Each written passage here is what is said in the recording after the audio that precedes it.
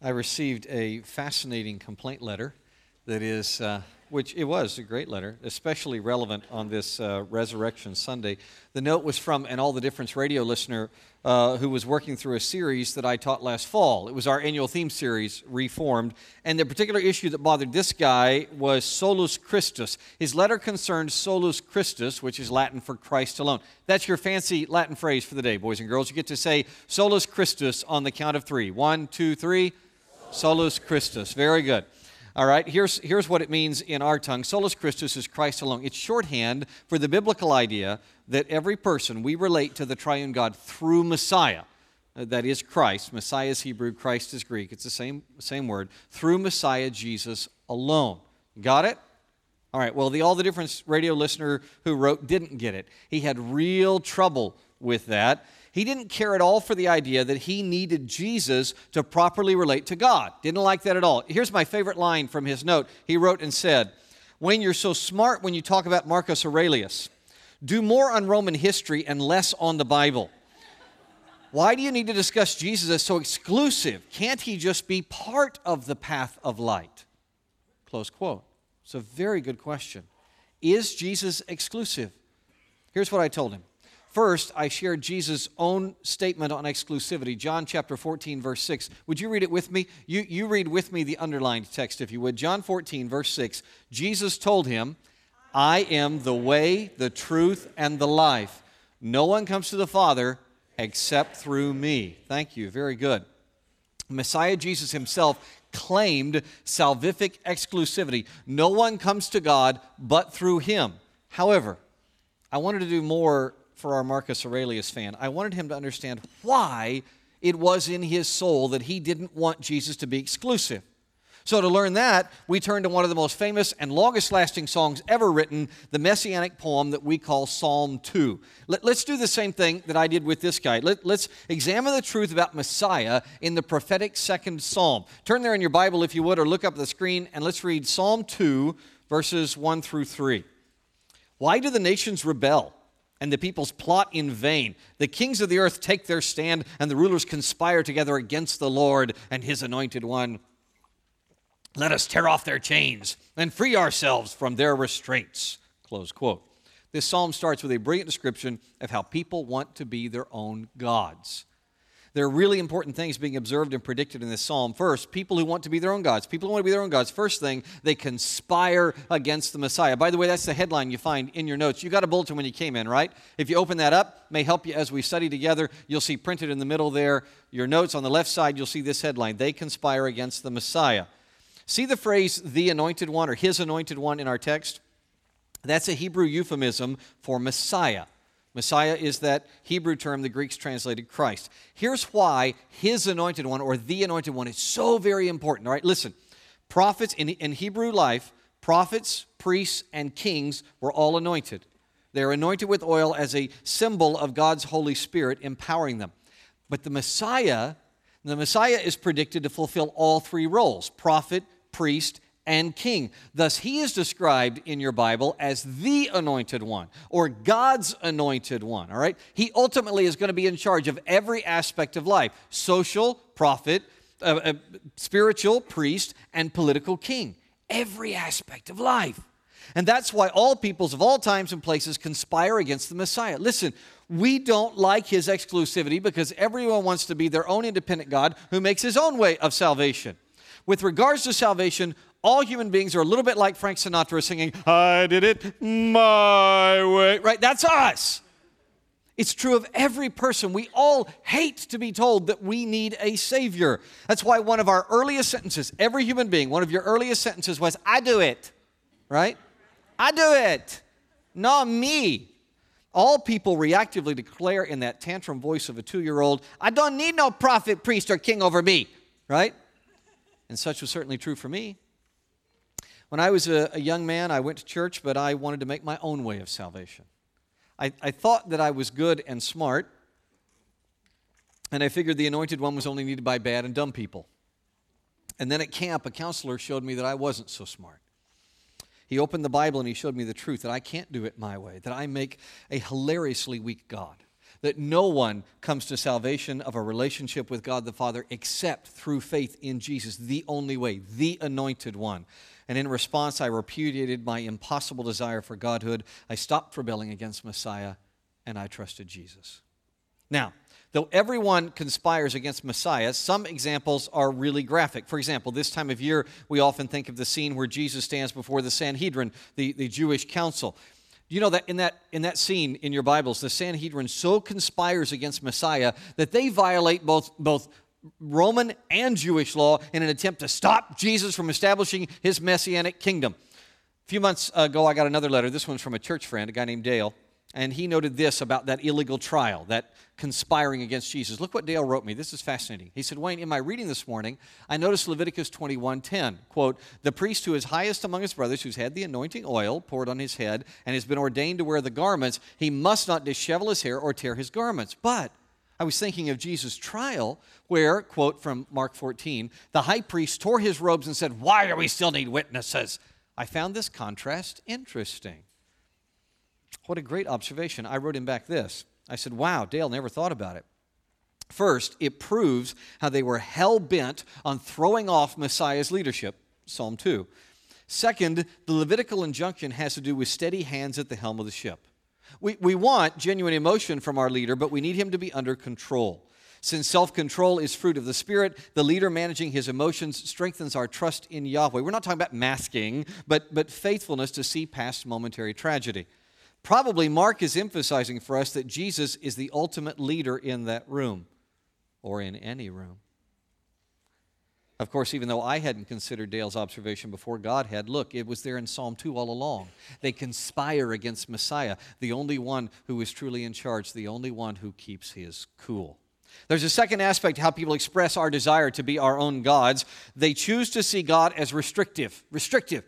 This is a reflexive reaction. It always accompanies somebody's rejection of the need for salvation. I want to share with you some quotes. These are from actual conversations I have had just recently with non-Christians, okay? One non-Christian looked at me and said, well, what about my desire to live in a way the Bible calls sin? If God calls that wrong, that makes God restrictive, right? Here's another one. What about the millions who have died without trusting Jesus? That makes God mean. Or this one, the Bible says God elects people to be His. That is exclusive. I don't like it. As we'll see in a moment, God is not restrictive. He's actually a refuge. But people don't want to believe that. We find it easier to paint God as the bad guy. It's an especially convenient foil to keep from addressing our own sin. Surely you have experienced this as a teenager or with a teenager, right? Think about the classic teenage argument, right? The parent says, honey, that guy is flat out evil. He is a drugged up womanizer. You cannot date him. What's the typical teen response? You're just trying to control my life, right? If you really love me, you'd let me do whatever I want. Now, it's absurd to the point of funniness, right? It's ridiculous. Not while you're in the throes of those fights, of course. It's very painful. But when you look back as a mature and healthy adult, when you look back at your teenagehood, you laugh at the nonsense that came out of your mouth, right? That's exactly what we see next in Psalm 2. Look at verses 4 through 6. The one enthroned in heaven laughs. The Lord ridicules them. Then he speaks to them in his anger and terrifies them in his wrath. I have consecrated my king on Zion, my holy mountain. In response to human nonsense, the Messiah reigns. By the way, that's the title atop the right side of your notes. On the right side of your notes, the Messiah reigns. He laughs because he is in charge. Ridicules in verse 4 is especially easy to misunderstand in our English translations. This is not bullying. This is not picking on someone. The root word lahog means to snort or laugh over a threat that is actually no threat. Lahog is to smile because your enemy can't really accomplish anything against you. God laughs because he knows that human efforts to dethrone him are infinitesimally small. Steven Spielberg gave us a fantastic example of lahog in his movie Raiders of the Lost Ark. Okay? Think about lahog and watch this.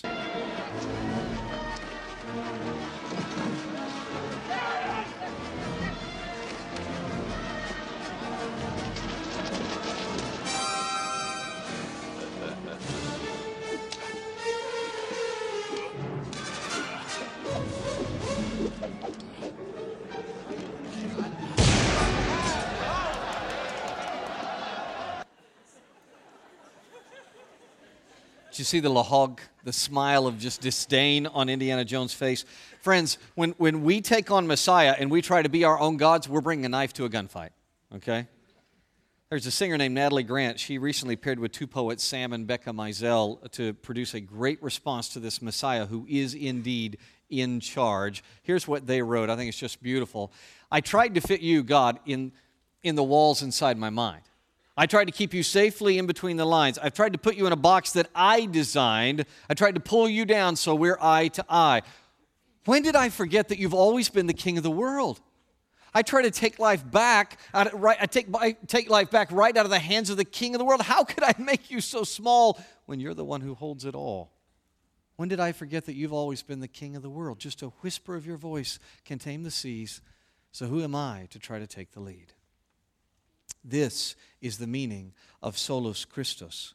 He is the one true king, the greatest prophet, the high priest who alone makes a way for people to have a relationship with God. That's why I answered our Marcus Aurelius fan with John 14:6. Jesus is not part of anything. He is the way, the truth, the life. He is in charge. After all, he was installed as king in Jerusalem. Such is the point of the prophecy in Psalm 22, verse 6. Look at it. I have consecrated my king on Zion, my holy mountain. On Good Friday, Messiah Jesus was crucified with a crown of thorns marking him. That's why our Good Friday logo this year included a crown of thorns underneath his beautiful crown. Little did those mockers in the Antonia fortress know that they were fulfilling Scripture when they pressed that wicked symbol on his head. But they were doing God's exact bidding, because the Anointed One was prepared to be the perfect sacrifice. He had to die to pay for the sin of all who trust him. That's why a crown that draws blood is the perfect crowning for one who is king by virtue of sacrifice. Isaiah described the prophetic situation beautifully. Read it with me, would you please? Isaiah 53, you join me on the underlined text. But he was pierced for our transgressions. He was crushed for our iniquities. Upon him was the chastisement that brought us peace, and with his wounds we are healed. All we like sheep have gone astray. We have turned every one to his own way, and the Lord has laid on him the iniquity of us all. Thank you. Jesus was crucified on Mount Zion in Jerusalem, and it was indeed the first part of his coronation. That's why God inspired Pilate to write King of the Jews above his cross. But he didn't stay dead, did he? No, indeed. He is risen. He rose from the dead as Scripture had predicted. He conquered death, so all who trust him are not merely rescued from sin, they are saved to everlasting life. All God's people said? Amen. I was once at Caernarfon Castle in Wales. That's where the Prince of Wales is always crowned.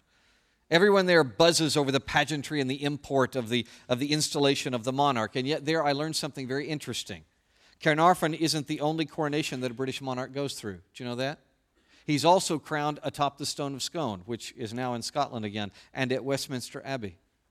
In a similar way, the resurrection is the next aspect of Jesus' coronation. He was installed as king on Mount Zion in his crucifixion. And when he rose from the dead, when he conquers death on Easter Sunday, he becomes the risen king. And further, he will return again as promised, and he will establish his perfect kingdom, which will be the final aspect of his installation as the Christ King. And even now, he is enthroned. Did you see that in verse 4 of our text? The one enthroned in heaven. He is ruling as Almighty King.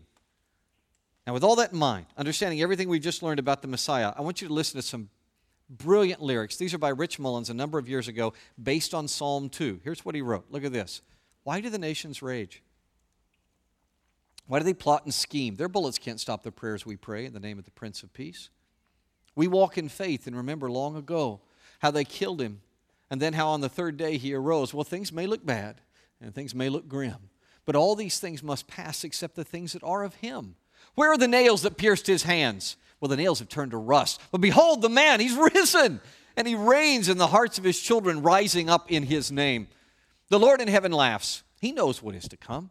While all the chiefs of state plan their big attacks against his anointed one, the church of God, she will not bend her knees to the gods of this world, though they promise her peace. She stands her ground.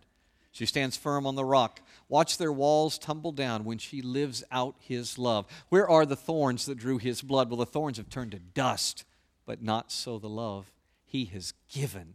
No, it remains in the hearts of the children who will love while the nations rage. Brilliant. Rich understood the truth about Messiah in Psalm 2. Silly people who mock God, who rage against the anointed Messiah. He's actually for you. That's why his love remains. And in fact, he has suffered and sacrificed just to serve you. Let's quickly look at the last section of our psalm. I'll show you how this fleshes out. Verses 7 through 12. I will declare the Lord's decree. He said to me, you are my son. Today I have become your father. Ask of me, and I will make the nations your inheritance and the ends of the earth your possession. You will break them with a rod of iron. You will shatter them like pottery. So now, kings, be wise.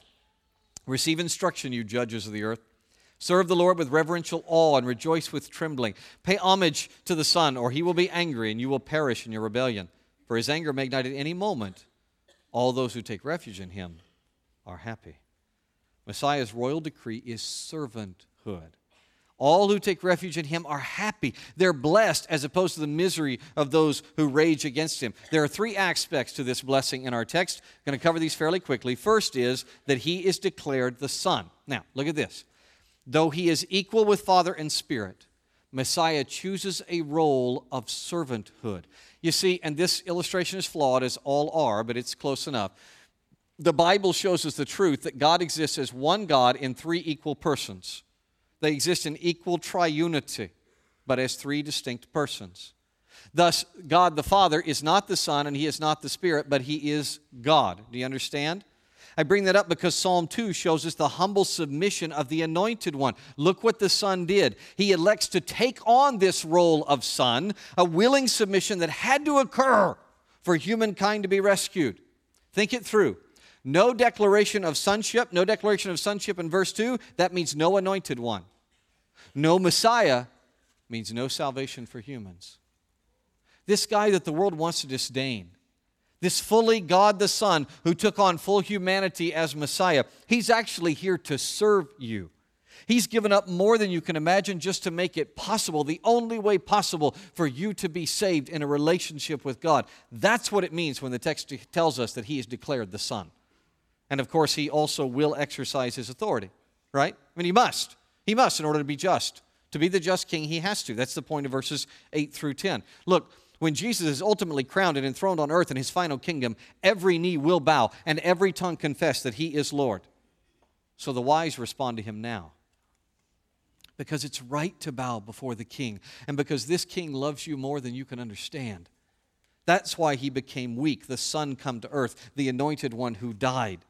And even in that weakness, Messiah Jesus reveals his true strength and authority. In fact, most of his strength is revealed through weakness. Os Guinness examined this in his book, Fool's Talk, 2015. He wrote this: He, God, simultaneously shamed and subverted the vaunted wisdom, strength, and superiority of the world through the cross. Shaming and subverting the world's wisdom through folly, the world's strength through weakness, the world's superiority through the coming in disguise as a non-entity. Thus, we see a little baby lying defenseless in the crib at Bethlehem, and a tortured man hanging utterly derelict on a Roman cross outside Jerusalem. But those who believe that is all there is to it, they've only taken a surface glance at what's happening, and they have misread what's really going on in the incarnation and the cross. Look more closely. Ask who the baby is, why the tortured man is dying, and you see that everything that is happening is far more than it appears to be. And as you pause and ponder, the self-chosen powerlessness can suddenly be seen as a higher power. Jesus is the higher power. That's what Messiah is, something that can be seen through his self-directed weakness. And as the power, he must exercise his authority. So don't be a fool. The Messiah's royal decree is servanthood. He died and rose from the grave for you. Thus, verse 12, he is a refuge for all who trust in him. I love the rhythm of the old King James in verse 12. King James Bibles puts it this way: Kiss the Son, lest he be angry, and ye perish from the way when his wrath is kindled but a little. Blessed are all they that put their trust in him.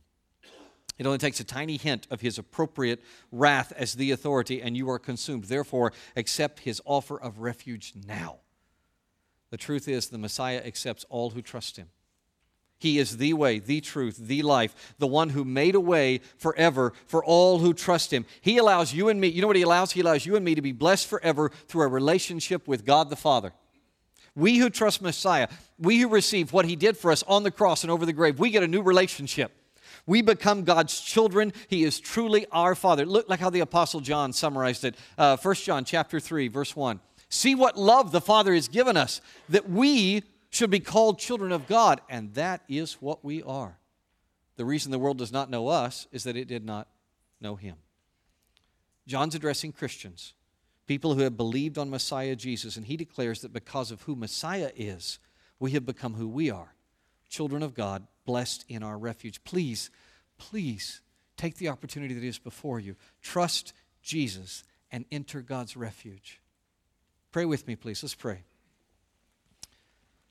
Father, I pray for anyone who is looking at your text with me today, but has not believed in Jesus, has not trusted Him as Savior.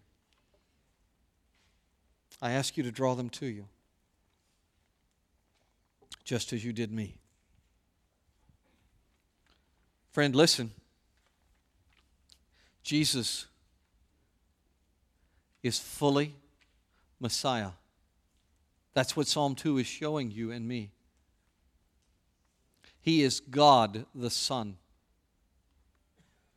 And He died to pay the price for your sin, which you cannot pay because you're not holy as He is. And He rose from the grave so that everyone who trusts Him could follow Him in everlasting life. Trust Him right now. Receive the refuge that He alone offers, the life that He alone can give. Just confess to God right now, I believe in Jesus.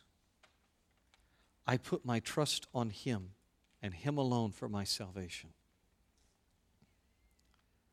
I understand at least a little of who the Messiah is, and I am so grateful for what He's done for me, installed as King. And I want to live under His rule. I receive Jesus. My dear fellow sinner, saved by God's grace, if you trusted Jesus this morning, if you just prayed to receive His refuge, raise your hand right now. Look up at me and raise your hand so I can rejoice with you. Good for you. Amen. Beautiful. Father, I pray for myself. I pray for all of these Christians, both very new and long-term, that we will respond to your rule in our lives, that we will understand what it means that Jesus is the resurrected King, the Messiah, and we will live under His authority. We pray this in Jesus' name. Amen.